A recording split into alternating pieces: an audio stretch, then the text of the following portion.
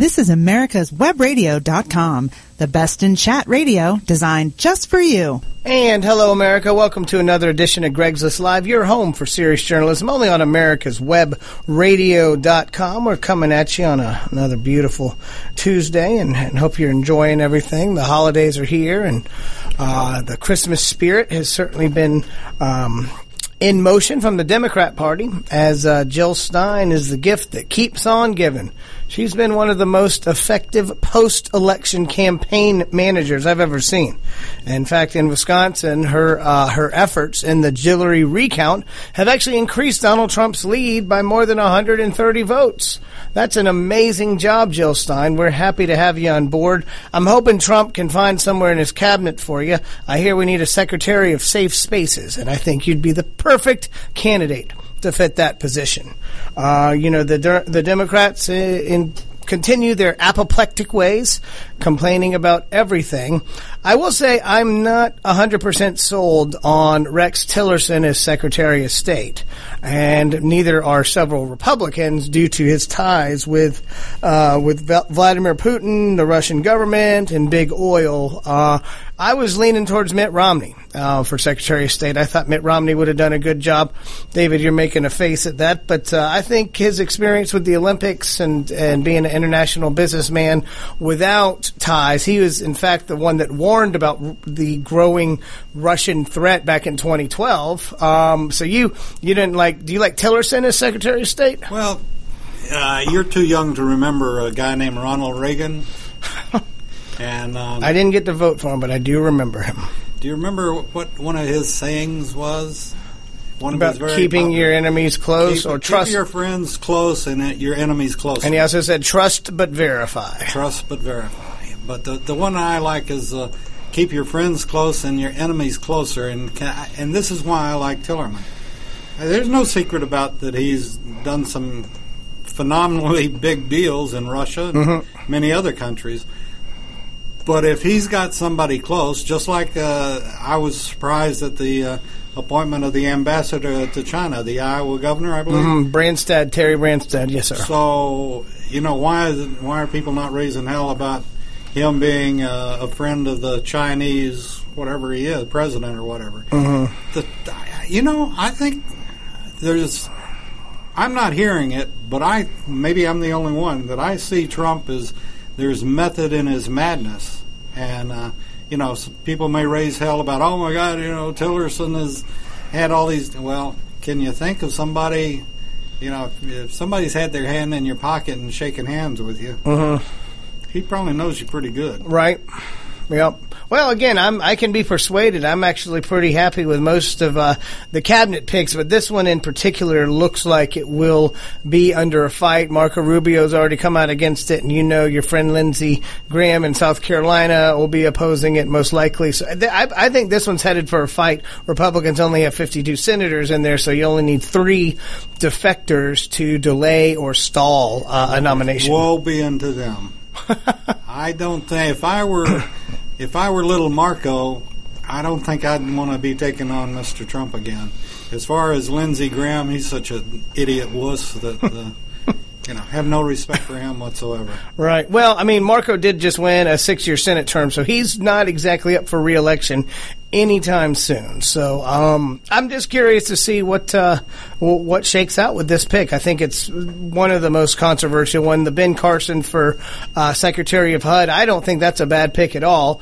Anybody that knows anything about HUD knows how useless that organization has been. When they've been working with Dodd-Frank and the CFPB, they have really been putting a lot of onerous regulations on businesses, and they've been passing that directly to consumers. It's funny how taxes on corporations work, David. Anybody with pricing power passes that directly on to consumers. So all this leftist talk about let's raise the corporate income tax and all these other nefarious plots that they claim that will enhance fairness in the economy, almost every fee gets passed directly on to the consumer. What do you think? And again, I'm not, even though I'm from Texas. In fact, I was just talking to an oil company in Texas. And I asked the lady that I was talking to what she thought about Mr. Perry and the EPA, and she said, well, I'm glad he's got him another job. and not in Texas. So I'm not a big Perry supporter, but maybe he'll open some doors in the oil industry and coal industry that Obama has totally screwed up. Well, that's one of the things that's going to bring some of those jobs back in Kentucky and West Virginia and Pennsylvania. The clean coal industry, thanks to the EPA and rigorous Obama administration regulations, they literally put those companies and factories out of business. And they didn't do anything to retrain the employees. So they basically took away not only an energy source, but also income from a big region, and it's little wonder why those regions voted for Donald Trump on Election Day. I mean, I'm trying to figure out which is the most surprising of the three Midwest states that Trump won, Pennsylvania, Michigan, or Wisconsin. Personally, I'm surprised most at Pennsylvania. The other two states, Michigan and Wisconsin, have pretty similar populations if you take out Detroit, which another good aspect of the Guillory recount is we're seeing. A lot of people would like to take out Detroit. I was about to say, a lot of people have already moved out of Detroit, but one of the more fun aspects of the Guillory recount is not only did we increase the lead in Wisconsin, they actually uncovered a lot of questionable votes in Detroit. In fact, the Michigan recount would have possibly had half of the votes in Detroit be uncountable in a recount because of there was various degrees of fraud, and also the ballots weren't counted properly and stored properly, all sorts of problems in Michigan, and the Pennsylvania recount is over too. So it's all over. There's no more recount. The Electoral College will meet on December 19th, when hopefully all of my friends that are electors will stop getting all the hate mail. You got to think, I was watching the show the other night, and this campaign against the electors, it borders on voter intimidation, doesn't it? I would think so. We had Rachel on last week. She was a pretty good guest. I mean, we're pretty good about dealing with the angst and the turmoil, but I've seen some other voters or electors or reports of them being threatened, death threats if they vote for Trump. I'm certain that the Department of Justice under Obama isn't going to be so quick to investigate those complaints, though. But I bet the next one would be. Well, Jeff Sessions certainly would be. You know what? My hope for the Trump administration is that they stop politicizing some of these offices like the Department of Justice, where Obama really hyper-politicized it for the past 8 years, went after states that didn't agree with his agenda and ignored other things that were clear constitutional violations from most experts, but if it didn't match his agenda, he ignored it or directed the DOJ to ignore it. It was with Eric Holder and Loretta Lynch. They were by far the most partisan attorney generals that I can remember anyway. Oh, yeah. I couldn't agree with you more. And, Obama has taken our Constitution, and it upsets me that we've had such a bunch of weenies in Congress that they've let them, and we don't know what we've got in the Supreme Court. Roberts is obviously intimidatable, but we've lost the three branches of government. Oh, right. But we've lost the constitutional checks and balances. Yeah, exactly. And this is something I'm like you. I hope Trump brings back. I hope Trump puts some of the toughest SOBs. What's a female SOB? Bitch, I guess. Daughter. But anyway. A DOB? DOB. I hope Trump puts some of the toughest constitutionalist attorneys in the Supreme Court. And that and all the judicial appointments. I mean, this is, obviously Obama was able to appoint a ton during his 8 years. All these positions come open all the time, though. And since the Democrats in 2013 got rid of the filibuster to approve most nominations, with the 52 senators, as long as it's somebody not too over the top, Donald Trump doesn't need one Democrat vote, and he'll be able to put in whoever he wants. And now the Democrats are expressing regret for them removing that 60 It is funny, David. It's like, I remember the Constitution when I'm not the one in power. Isn't that interesting? I do think Republicans are going to be very harsh critics of Donald Trump. I think a lot of them will look at some of the missives of Donald Trump. He came in a little bit, let's just say a lot, didn't trust him during the campaign. He has had some interesting tweets, I guess, during the this interim period, this lame duck period between the last couple months of Obama administration versus when he gets inaugurated on January 20th. Which, by the way, I'm officially headed up to D.C. on the 18th. You bought your tent. Huh? I did. Actually, we are staying in an Airbnb in Arlington, and got a pretty good deal on it. It took me 3 tries, though. There's a lot of demand for it, as you can imagine, but there's also probably a lot of Democrats that might have had their places booked that are leaving. So basically, new places come open every day, and I actually, applied 3 different times, and the first 2 turned me down. I have no idea. Maybe they don't like people with their nickname GW. But at any rate, the third one, I went ahead and reached out to them and sent them a personal note after I applied for it and just said, hey, we're staying in D.C. We got family members. I didn't mention that I was there to necessarily witness Donald Trump, that I was the biggest Republican fan ever, because I'm guessing a lot of these people that are putting their houses up for Airbnb are not exactly hyper-partisan conservatives like I am. So I didn't want to mention too much politics, and the fact that they'd be having Republicans staying in their house might not excite them too much. But this guy seemed nice. He was going to be in Europe at the time, so everything happened pretty fast. I think it was good that I actually personally reached out. But it's going to be exciting. Donald Trump was meeting with Kanye West, everybody's favorite rap mogul, today. I'm guessing Secretary of Rap? Secretary of the Ass, I believe. Secretary of the Assets. So Kanye, I think maybe he's going to do a musical number for the inauguration. You think that might be in the mix? I would hope not, actually. You would hope not. Okay. I have no respect for him whatsoever.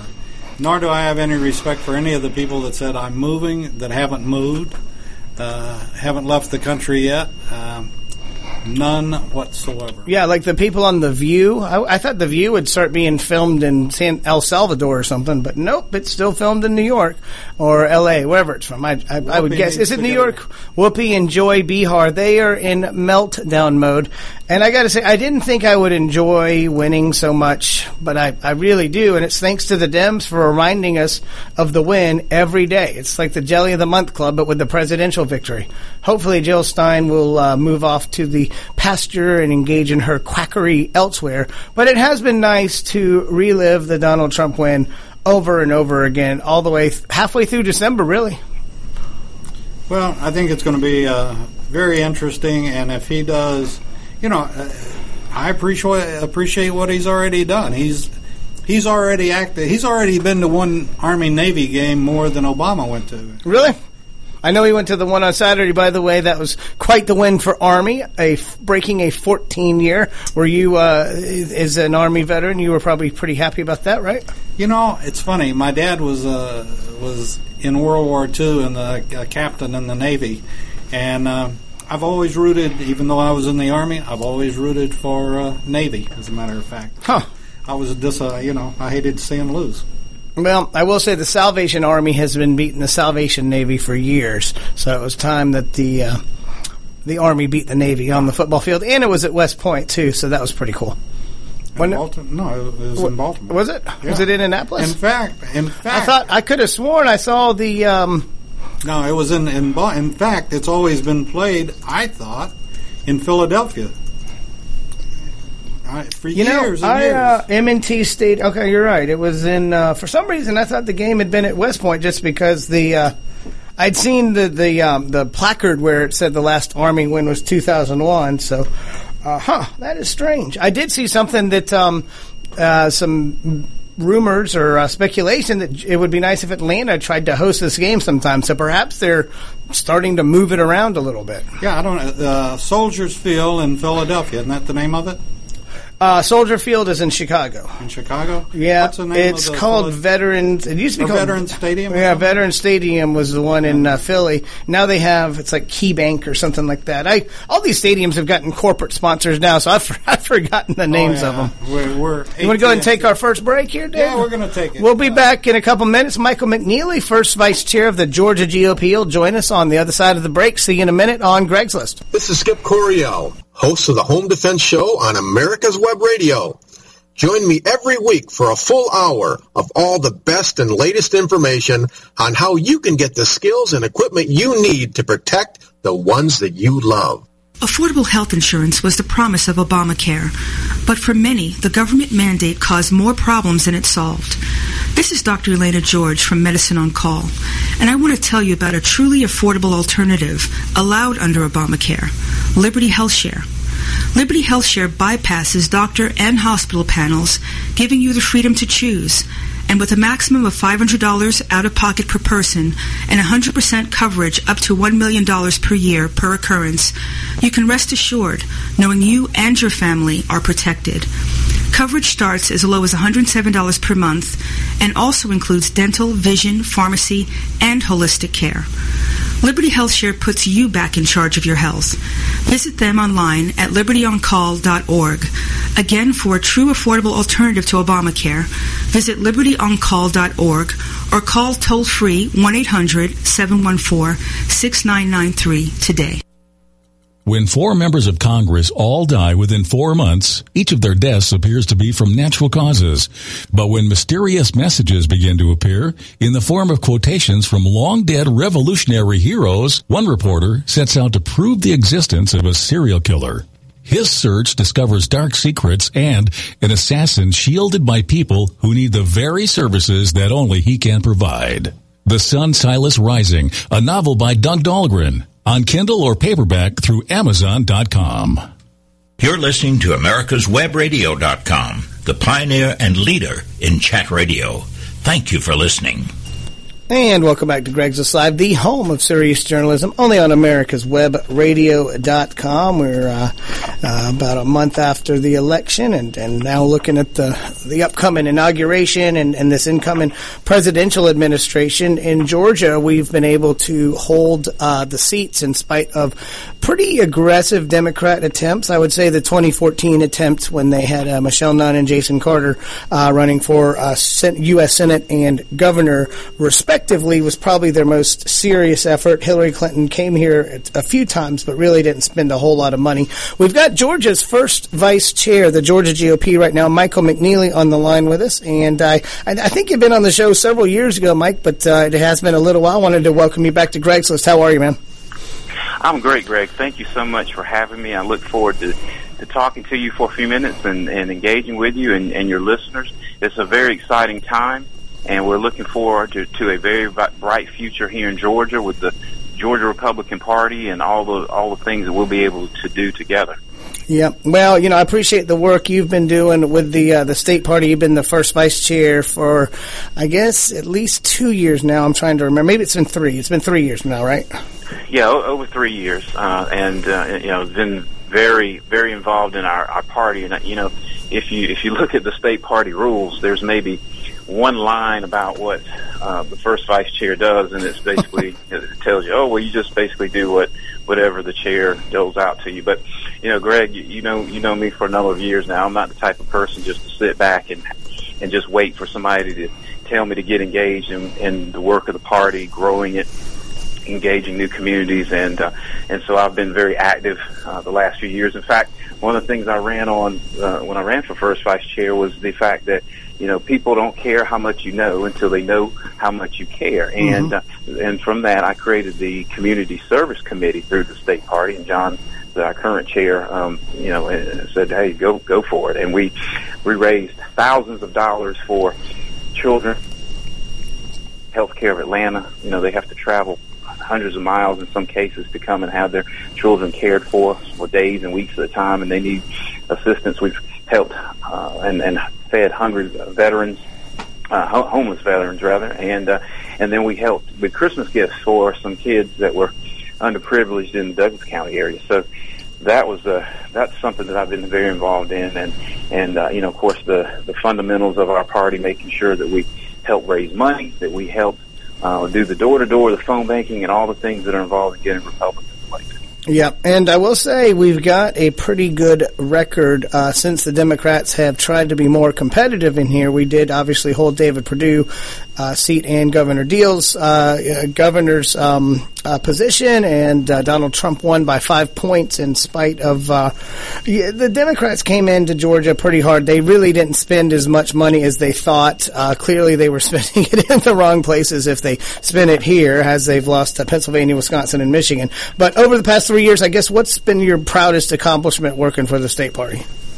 Wow, Greg. I mean, everything we do is so vitally important. And I think that being able to effectively communicate the principles that we hold dear in the party to minorities and millennials, and seeing those folks, those demographics coming in more and more. We have such a wealth of talent already in the party that sometimes gets underutilized, and we need to change that. But that's probably the biggest thing, is connecting people with the principles that we believe in, and helping them to see beyond the things that they see and hear from the left-leaning media, see beyond maybe how they grew up and what they were told, and see the realities of what it means to be a conservative and how that benefits all of us as individuals and our families. Yeah. Well, and one of the roles I see that the state party has to do is kind of remove their personal preferences. Obviously, this past presidential cycle, we had 17 pretty qualified candidates. I think if you looked up and down the list, you would say that was a very strong group of potential candidates with senators and governors and business leaders. And, everybody kind of picked a side. It was it was hyper competitive here in Georgia. Trump got 38%, and Rubio and Ted Cruz split 25% each, and that was obviously 88% of the vote right there amongst those guys. But after the election, I saw people, most of them came together, and you were certainly not a Michael come lately to the Trump train. I got to give you credit for being out in front of that. I've been going around to some events personally myself, and I've noticed that a lot of people are taking credit for the win, and it reminds me of that saying, success has 1,000 fathers and failures an orphan. So tell us a little bit about that and why you were willing to get on the train before a few other folks. Yeah, absolutely. Listen, every cycle, we have a primary and we have multiple candidates, and Republicans get behind different ones in that primary process, and they work very hard. They support their candidate, but in the end, there only stands one. And in this case, it was Donald J. Trump. And I'll admit he wasn't my candidate in the primary, but when the people spoke, when they said that this is the individual that we want to represent our party, then it was time to get on board, and that's what leadership has to do. You cannot sit on the sidelines and go into different events and stand in the back and clap politely. No, you've got to get out front. You've got to get out there and proclaim the benefits of having a Republican in office, the strengths that they bring to the table. When Hillary Clinton was suggesting that Donald Trump was associated with the Klan, I worked with the Trump campaign and put out a press release admonishing Hillary Clinton and her campaign in regards to that. Travel all around the state, getting in front on the stage and saying Donald Trump is a businessman. He understands what needs to be done, and we're going to support him. And did that consistently, and that's, again, what real leadership has to do. And, as you alluded to, some folks that are on the train now weren't on the train when it really counted, and that was leading up to election night. Well, I was certainly not a never Trumper. I describe myself as a skeptic. I got to say, on Tuesday, November 8th, I was surprised that he won by such a large electoral margin. Now the Democrats are pointing to this huge popular vote win, and you can look at California and New York for stating that. But as a state, Georgia also has some stuff besides the presidential race. We've got Governor Deal appointed one of my guests last week, Paulette Rakestraw, to something that's a compact to get a balanced budget. So where do you think the state party should be with policy versus being kind of the grassroots lift? Do you think we need to mix in a little combination of both, or what do you think the influence should be on some of the legislative agenda going forward? Yeah, well, you've got to have a relationship. You can't just go to our legislators and invite them to come speak at a chicken dinner, and then the rest of the time they're doing their thing and the party's doing another. No, we have to have regular dialogue. What is important to the grassroots, and how can that be implemented into the policy positions that our elected Republicans take? That has to be a 365-day-a-year proposition. I think one thing the party needs to do is to put out information about the issues, the facts. Get them from various sources so that people have information that they can chew on and really understand things.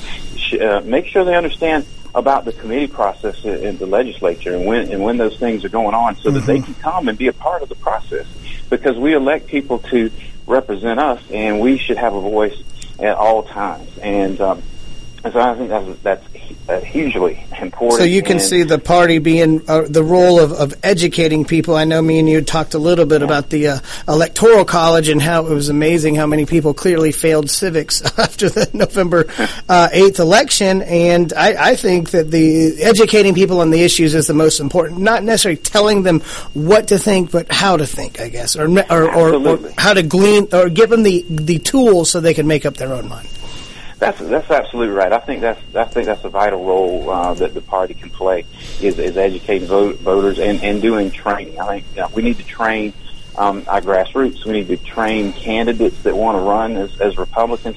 We need to be on the forefront of that. We need to be the ones that are engaging others and not waiting for them to ask the questions, but already have the answers for them, ready to go. So as you said, you don't want to teach people what to think. You want to teach them how to think, and you give them the information. They make their own educated choices. The grassroots need that, and then they make their choices, and we move forward together, and we get conservative policies passed in 2017 and beyond. Yep. Now tell us a little bit. You're an elector. I'm guessing you can't wait until December 19th. How much hell has been wrought upon you, through the process?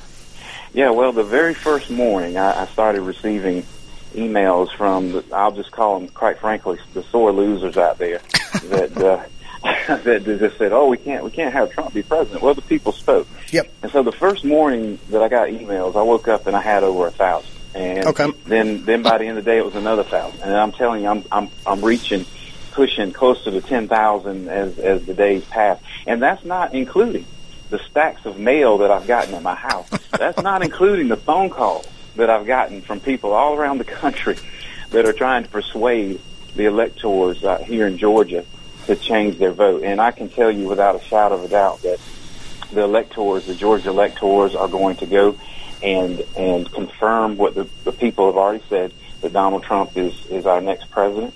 And I'm excited for that. In fact, I was on Fox News a few days ago, and there was a guy from Texas, an elector, and he was talking like we were still in the primaries. He was talking about qualities he was looking for. And I'm thinking, hey, it's over. It's a done deal.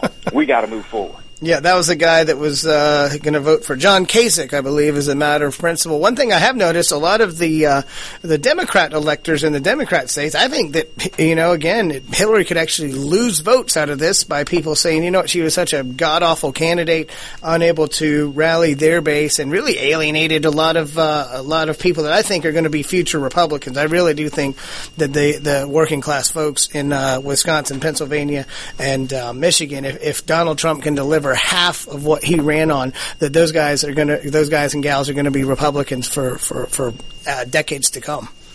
That's right, Greg, and that's the thing about the Electoral College. The founders thought long and hard about this, and it's worked for over 200 years. And that's the thing. If we did not have the Electoral College, rural communities, rural states would not have had their voices heard. And that's what brought it home for Donald Trump in states like Wisconsin and Pennsylvania. So we need to ensure that people are represented everywhere. And so I'm glad that we have the system. I'm glad that the people all around our country were represented appropriately and got their voices heard. Michael McNeely, first vice chair of the Georgia GOP, has announced his run for state chair at the convention. It'll be in Augusta next June. I appreciate you calling in today, Michael. We'll have you on, I'm sure, again before the show. We appreciate your service to the country and the military, and also to the state party. Hey, Greg, can I mention one other thing? Yes, sir. So you mentioned, the convention being in June, and I just want to mention a good friend of mine named June Wood, who won the county commission chairmanship in Henry County, and a county that is certainly not as red as we'd like it to be. Right. She worked hard. She got crossover votes, and that's just a clear example of how we can win and grow our party going forward. I think that's going to serve as a catalyst going forward. That's great. I appreciate it, Michael, and we'll see you guys on the other side of the break. Perhaps you are struggling to cope with the disease of addiction. If not, You probably know a family member or friend that needs help in battling the cravings and the personal and professional damage done by the effects of drugs or alcohol. Get a pen and paper and be ready to write down the following. These are the issues that the trained staff at the Atlanta Healing Center address and treat every day. Their doctors and counselors with over 40 years of practice in the field of addiction can treat the suffering individual in a thoughtful, compassionate, and experienced manner and guide him or her along the path to recovery. So call 770-696-9862 and speak to a knowledgeable staff member about how you or your loved one can be helped to enjoy a better and healthier life. More information is also available on the website at www.atlantahealingcenter.com. Did you miss a show that you really wanted to hear? All of our programs are available for download on americaswebradio.com and on iTunes. You can listen to your favorite programs on americaswebradio.com anytime you like. Whether cruising the Strip in a 57 Chevy or taking the family on a vacation in a 71 Oldsmobile Vista Cruiser, you need to tune in to Classic Cars with Steve Ronaldo and Jim Weber every Saturday from 8 to 9 a.m. on americaswebradio.com. Your auto love and investment demands the best, and for 45 years, Passport Transport has been meeting those demands. From manufacturers to the one-car collectors and all other facets of the auto industry and antique auto hobby. The first and the finest with unequaled service and peace of mind. Passport Transport, your auto transportation company. Contact PassportTransport.com with your need today. Passport Transport. You're listening to americaswebradio.com, the pioneer and leader in chat radio. Thank you for listening. And welcome back to Greg's List Live, the home of serious journalism, only on americaswebradio.com. Just wrapped up a segment with Michael McNeely, first vice chair of the Georgia GOP and a candidate for state party chair this next convention cycle. It seems like election season never truly ends, although we do have a little bit of fatigue going on here. The Democrats have extended the election by about 6 weeks, so we've had a little bit more time to enjoy the win. And joining us now, our friend, GeorgiaPunditEditor.com, our GeorgiaPundit.com editor, Todd Ream, and I wanted to welcome you back to Greg's List. How are you, Todd? I'm great, Greg. It's been a while, and happy to be back. Yeah, I was about to say, it's. I don't think you've been on since the victory, so we now have a much different kind of program, right? Yep. You now have the GOP's the barking dog that caught the car. Now we got to see what the hell we're going to do, right? But so anyway, Todd, you have been following a lot of the local issues, and in Georgia, as a Republican state that's been in power for more than a decade now, we are starting to see the impact, the positive impact of some Republican policies coming into place, and obviously. Before Trump won, it looked like there was going to be a huge fight on Medicaid expansion here in Georgia coming up. That's probably DOA. Some other issues that I think Trump's presidency has changed the agenda a little bit. And I wanted to kind of get your feedback on what this upcoming session is going to look like versus maybe what people thought it might. Like what are the differences, and if any issues are going to take hold that maybe were on the back burner before the Donald Trump win. So I think in terms of state politics and policy, the biggest change that we'll see as a result of Trump's election is going to be, like you mentioned, Medicaid. I don't think it was going to be a fight. I think it was going to be a pretty quickly done deal to do some version of Medicaid expansion of eligibility. The problem is it's not so much what Trump's going to do, it's the uncertainty over what he may or may not do. Mm-hmm. And so a lot of stuff that has been written by Congressman Tom Price, who is expected to be Secretary of Health and Human Services, a lot of the stuff he's written in the last couple of years about how he would like to do Medicaid, how he would like to do Obamacare, those have been getting a lot more page views in the last 3 or 4 weeks than they probably had in 18 months. And so everybody's sort of trying to read the tea leaves and see what's going to happen The issue, I think, is even with a pretty clear idea of what's going to happen, I think we're probably looking at some form of block grant for Medicaid, fewer rules, greater flexibility for the state to determine eligibility, to determine how coverage costs. The problem is, it's questionable if Tom Price will even be sworn in as Secretary of HHS before most of the legislative session has gone through. Right. And so all of those issues end up getting put on hold for a year, not because of what's been done, but because something hasn't been done and we know something's going to change. So that's I think, the biggest change. And really, it doesn't represent any change at all, because Medicaid expansion is something that can has been kicked down the road so many times. It's becoming a soccer ball.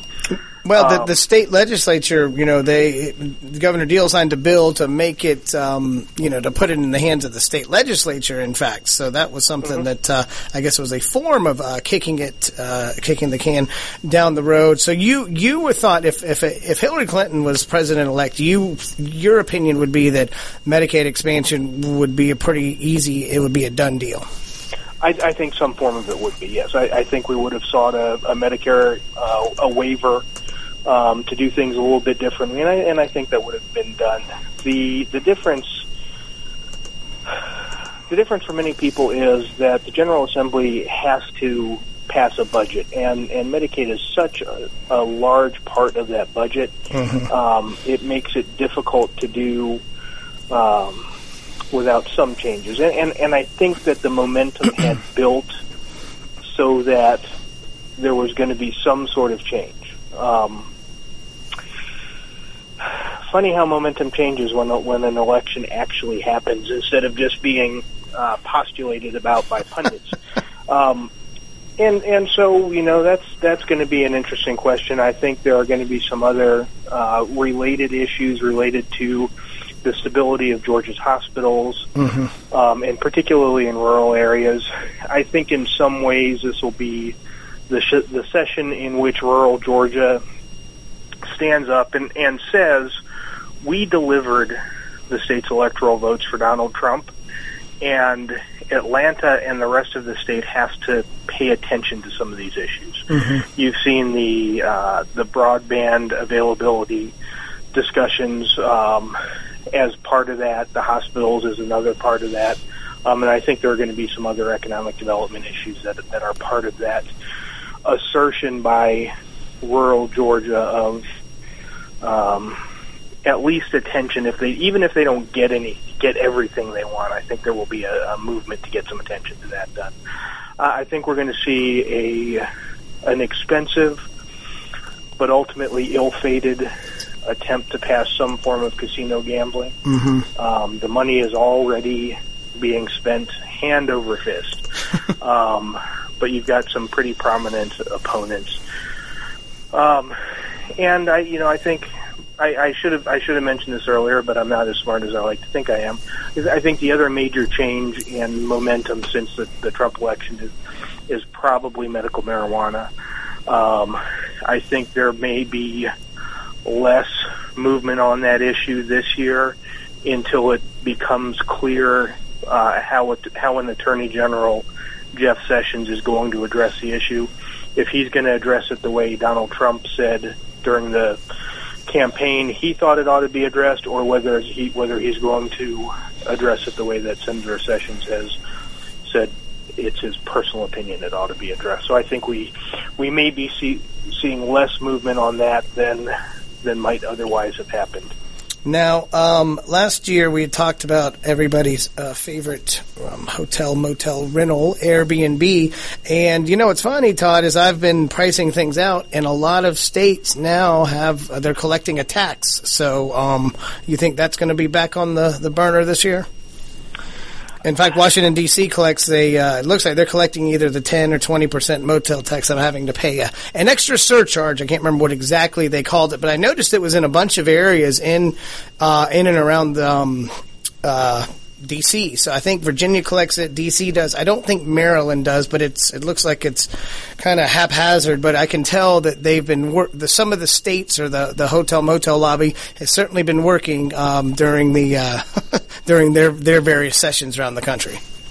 Well, and at some level, I do have some sympathy for an existing industry that has this disruptive technology comes in, and when they say, hey, you got to make them play by the same rules or release us from those rules. Right. You see that you've got the exact same thing. It's the same thing that happened with automotive dealer franchises. It's the same thing that happened and continues to happen with Uber and Lyft. Yep. Where an incumbent industry that has been heavily regulated finds some new competition that either doesn't or doesn't believe it's subject to the existing rules. And I know you have zero sympathy for existing businesses, but when you play by the rules and do things the way the state requires you to have somebody come in and not have to do it under the same terms. The hotel motel tax, I can just see a lot of people on both sides of that, right? Basically Airbnb shouldn't really care. They can easily tack that on. So that, to me, that's a much easier fix than the taxi cab versus Uber fight. That's a couple lines of code, but as far as Airbnb, it also has other implications. What happens if you have your entire life savings in a beautiful home in Athens, Georgia, and in a stable community with great neighbors, and then the next year you find that 10 weekends of the year the house next to you becomes a raging party house via some disruptive technology? There are going to be, it's called externalities in economics. There are going to be externalities imposed upon innocent bystanders in a lot of these different things. And it's not always that, I don't know that the legislature needs to deal with all of those, but it disrupts not just the existing business, but a lot of stuff that goes on around it as a result of assuming that the way things are done today or 20 years ago will always be the way. Yeah. Well, Athens. That's where the local municipalities have always kind of stepped in with their own various code enforcements. In Athens, when I was there in the mid '90s, there was a big problem with students piling in, 8 people to a 2-bedroom house, or just trying to save money and the car. So they passed a rule that said no more than 2 unrelated people could live in the same house, and that's actually been pretty strictly enforced. So, and that was the local community coming together to get that passed, not necessarily something from the state. So I think that will probably be the localities will be the final arbiters on dealing with Airbnb. But what almost inevitably happens as a result of this is that 5 years down the road, you will have the now dominant player in the market, whether that's Airbnb or somebody else, complain about the patchwork of different regulations that causes them a burden, because they have to figure out, they now have to ask whether the people who are going to be partying in that house in Athens are related or not. Versus in Atlanta, you may not need to ask that, and so now they may have 100 different sets of municipal or county rules, and you create more issues. I was about to say you create lobbyists and legislators. I was about to say it's job creation for bureaucrats. Todd, if you can hold on for a couple minutes, we're going to take our final break here. You're listening to Greg's List. We'll be back with Todd Ream, GeorgiaPundit.com, in a second. Thanks. Understanding health insurance is becoming more challenging. If you currently have insurance, you've probably noticed that it costs more to see your doctor. And if you're able to keep your doctor, it takes longer to get an appointment. The bad news is this trend is projected to continue. Your costs will likely continue to rise, while your healthcare choice and access will continue to fall. The good news is Peachtree ENT Center has the answer to this problem. We believe in taking care of the whole patient, because healing is more than writing a prescription. We are committed to working with you, and we specialize in providing affordable care for patients without insurance, those who are underinsured, and those with high deductibles or catastrophic coverage.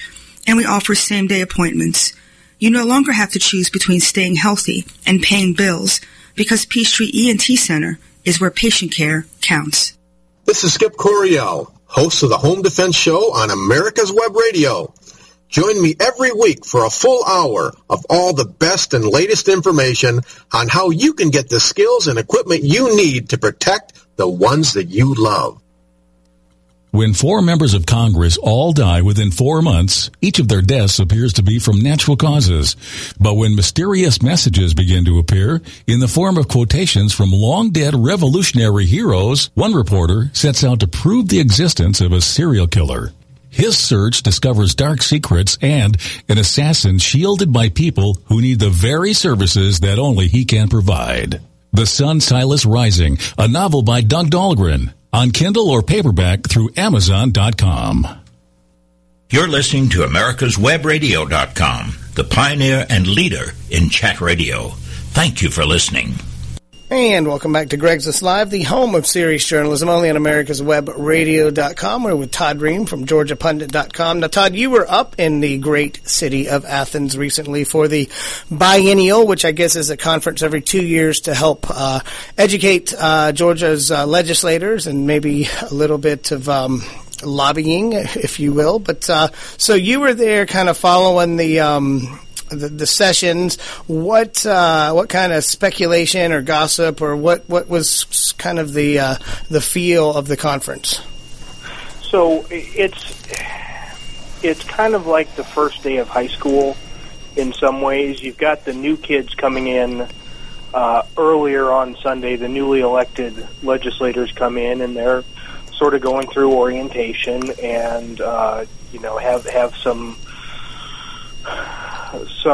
level of sort of instruction on how to legislate.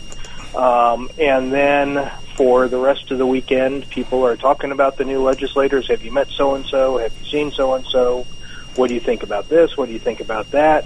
It's really a great time for a lot of what is the informal side of legislating, which is really legislators having the opportunity to actually talk through complex issues. They may be talking through those complex issues with a bent elbow at a bar, but I think having some of that time to talk about the issues they're going to be taking up in a month or so, and sort of if you're a new legislator, just sort of figuring out how you're going to get up to speed. If you're a returning legislator, maybe you hear some new arguments about an issue you hadn't thought of, and you have the time to actually figure out what you're going to be talking about.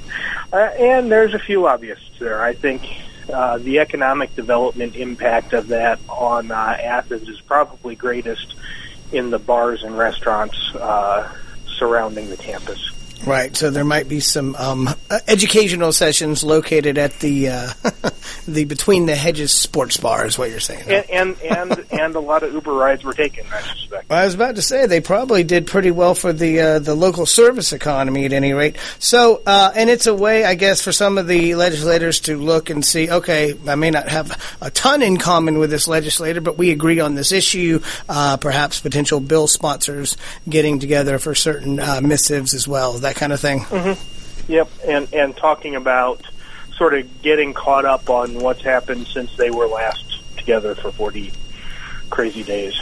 And any angling for people that are seeking higher office. I'm sure none of that was going on. Oh, yeah. I mean, this time all of the discussion was about which legislators whose districts overlap the 6th Congressional were either there or were not there or stopped in the morning just long enough to be seen and then left to go make fundraising calls and who might be running for this and that.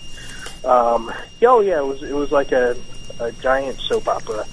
all revolving around the 6th District. I was about to say, it seems like election season never is truly over, and in Georgia that is certainly true. Donald Trump Praise the Lord for that. Well, I was about to say, it keeps people working throughout the 365 days a year. But with Tom Price being named Health and Human Services, the Democrats are going to complain about him, but he is not the one where I think they're going to try to make their stake in the ground. I think they'll probably fight the Tillerson nomination and maybe Michael Flynn's nomination, but I think Tom Price has proven over the years. I mean, every time the Democrats said the Republicans have never issued an alternative to Obamacare, all I had to do was go back and get Tom Price's PDF and put it up and say, well, we've had this one up for years. So. Yeah.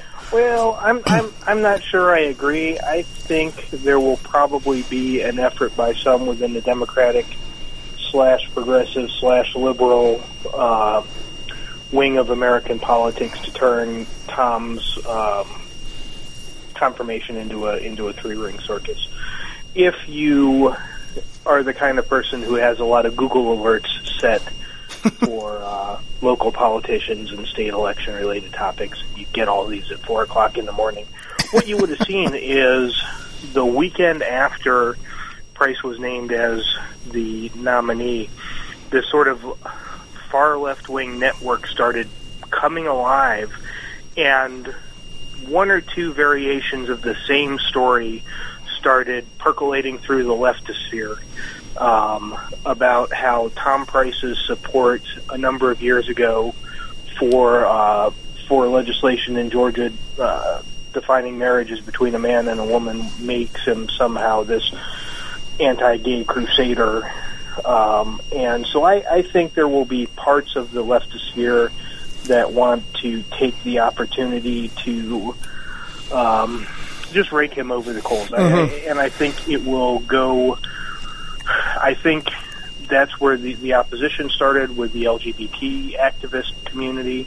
I think after that you will have some of the abortion rights activist community kind of pile on because Tom is a pro-life legislator. Right. Well, I guess what I was looking at, though, is, thanks to Harry Reid and company, we only need 51 votes to confirm. We have 52. I don't see... I see some Republicans potentially breaking on Tillerson. Some of them have come out with a little bit of hubris against him already. But with Congressman Price, I think he's pretty well respected on the Republican side of things. I guess that's where I'm sure the left is going to have a hissy fit about every appointment, but whether or not. And it's one thing to block a nomination, which has become infinitely more difficult after the Harry Reid era.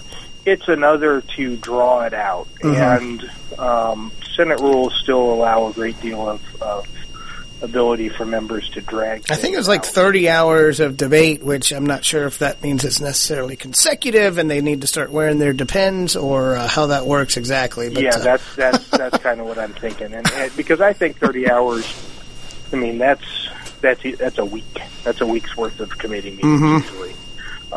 So I think there will be and I don't think there's any real. I don't think there's any real chance that Tom Price does not get confirmed unless we learn something about him that nobody's heard in 30 years of his public life. Mm-hmm. If we find out that he was an axe murderer at some point in the past, that might change things. Yeah, well, if they're able to poison the wells, which I'm sure, and that's kind of what the Democrats have been doing. They were as surprised. I know on Election Day, I've never been a never Trumper, but I think a lot of those folks have been a little too self-righteous for me. But I was certainly a skeptic, especially with how poorly he did with some of the voting groups. But apparently Hillary Clinton was less popular than he was, except in California and New York. I think they're really still just in shock about this new dynamic that we have in D.C. Literally, Donald Trump was surprised that he had to personally find 4,000 new employees. That just kind of shows how big our government has gotten, right? Well, and I suspect at the end of the day, a lot of those 4,000 jobs will be filled by the same kinds of people, and I don't mean same kinds. I mean by these same people that would have filled them under a Rubio administration or a Cruz administration or a Jeb Bush administration. People who have strong opinions about HUD policy are generally few and far between. And so, yeah, I think we're going to end up with, and I don't think that there aren't many of Trump's nominations so far to the top tier jobs that would look particularly or entirely out of place in any other Republican administration. I don't think. Right. Steve Bannon maybe wouldn't have risen to the top under most of the other candidates, but by and large, everybody at the secretary level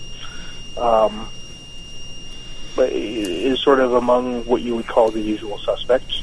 Yeah, I mean, nobody's been well, certainly not out of left field, but nobody has been a shock. And you know, as I don't know a whole lot about Mr. Tillerson. I do think that is going to be probably the most contentious choice, just because of the role of Secretary of State and the fact that there are certainly several Republicans that I can think of that could join together to stop that. I think that's the line in the sand that the Democrats draw. They may try to test the waters a little bit and complain and moan about Ben Carson as HUD Secretary. My argument on that is we've had Castro in charge of that, and it hasn't been going too well. So I'm pretty sure a brain surgeon can't mess it up worse than what HUD has turned into. But I do think the Democrats' line in the sand is going to be with Secretary of State. Well, it'll make for an interesting January, February, and quite possibly March of C-SPAN. Yep, I was about to say, don't turn off the TV. Todd Ream, GeorgiaPundit.com. You can check out his newsletter Monday through Friday every morning. It'll fill you in with a lot of Georgia national politics, and I appreciate you calling in as usual. Thank you, Todd. Thank you, Greg. Always a pleasure. Thank you much. Right. And we appreciate you guys listening in, of course. We've got some exciting shows coming up. And obviously, with election season never truly being over in Georgia and a hyper-competitive 6th district, which actually 2 Democrats have jumped in that thing. And the interesting thing about having a special election is if one of the Democrats gets their act together, they could very easily finish in the top 2 in this race. So it may not be 2 Republicans fighting it out in a runoff. It could easily be a Republican versus a Democrat in this. So keep your eyes on that race. Keep your eyes on what's going on in the cabinet. Like I said, the Secretary of State is the position that I do think the Democrats will try to draw their line in the sand. The other ones, they can whine and wail and gnash their teeth. But at the end of the day, most of the other nominees that Donald Trump has put forward are certainly going to have the support of the 52 Republicans in the Senate. We appreciate you guys for listening. We'll see you next week. As always, you're listening to Greg's List on AmericasWebRadio.com. You're listening to AmericasWebRadio.com, the pioneer and leader in chat radio. Thank you for listening.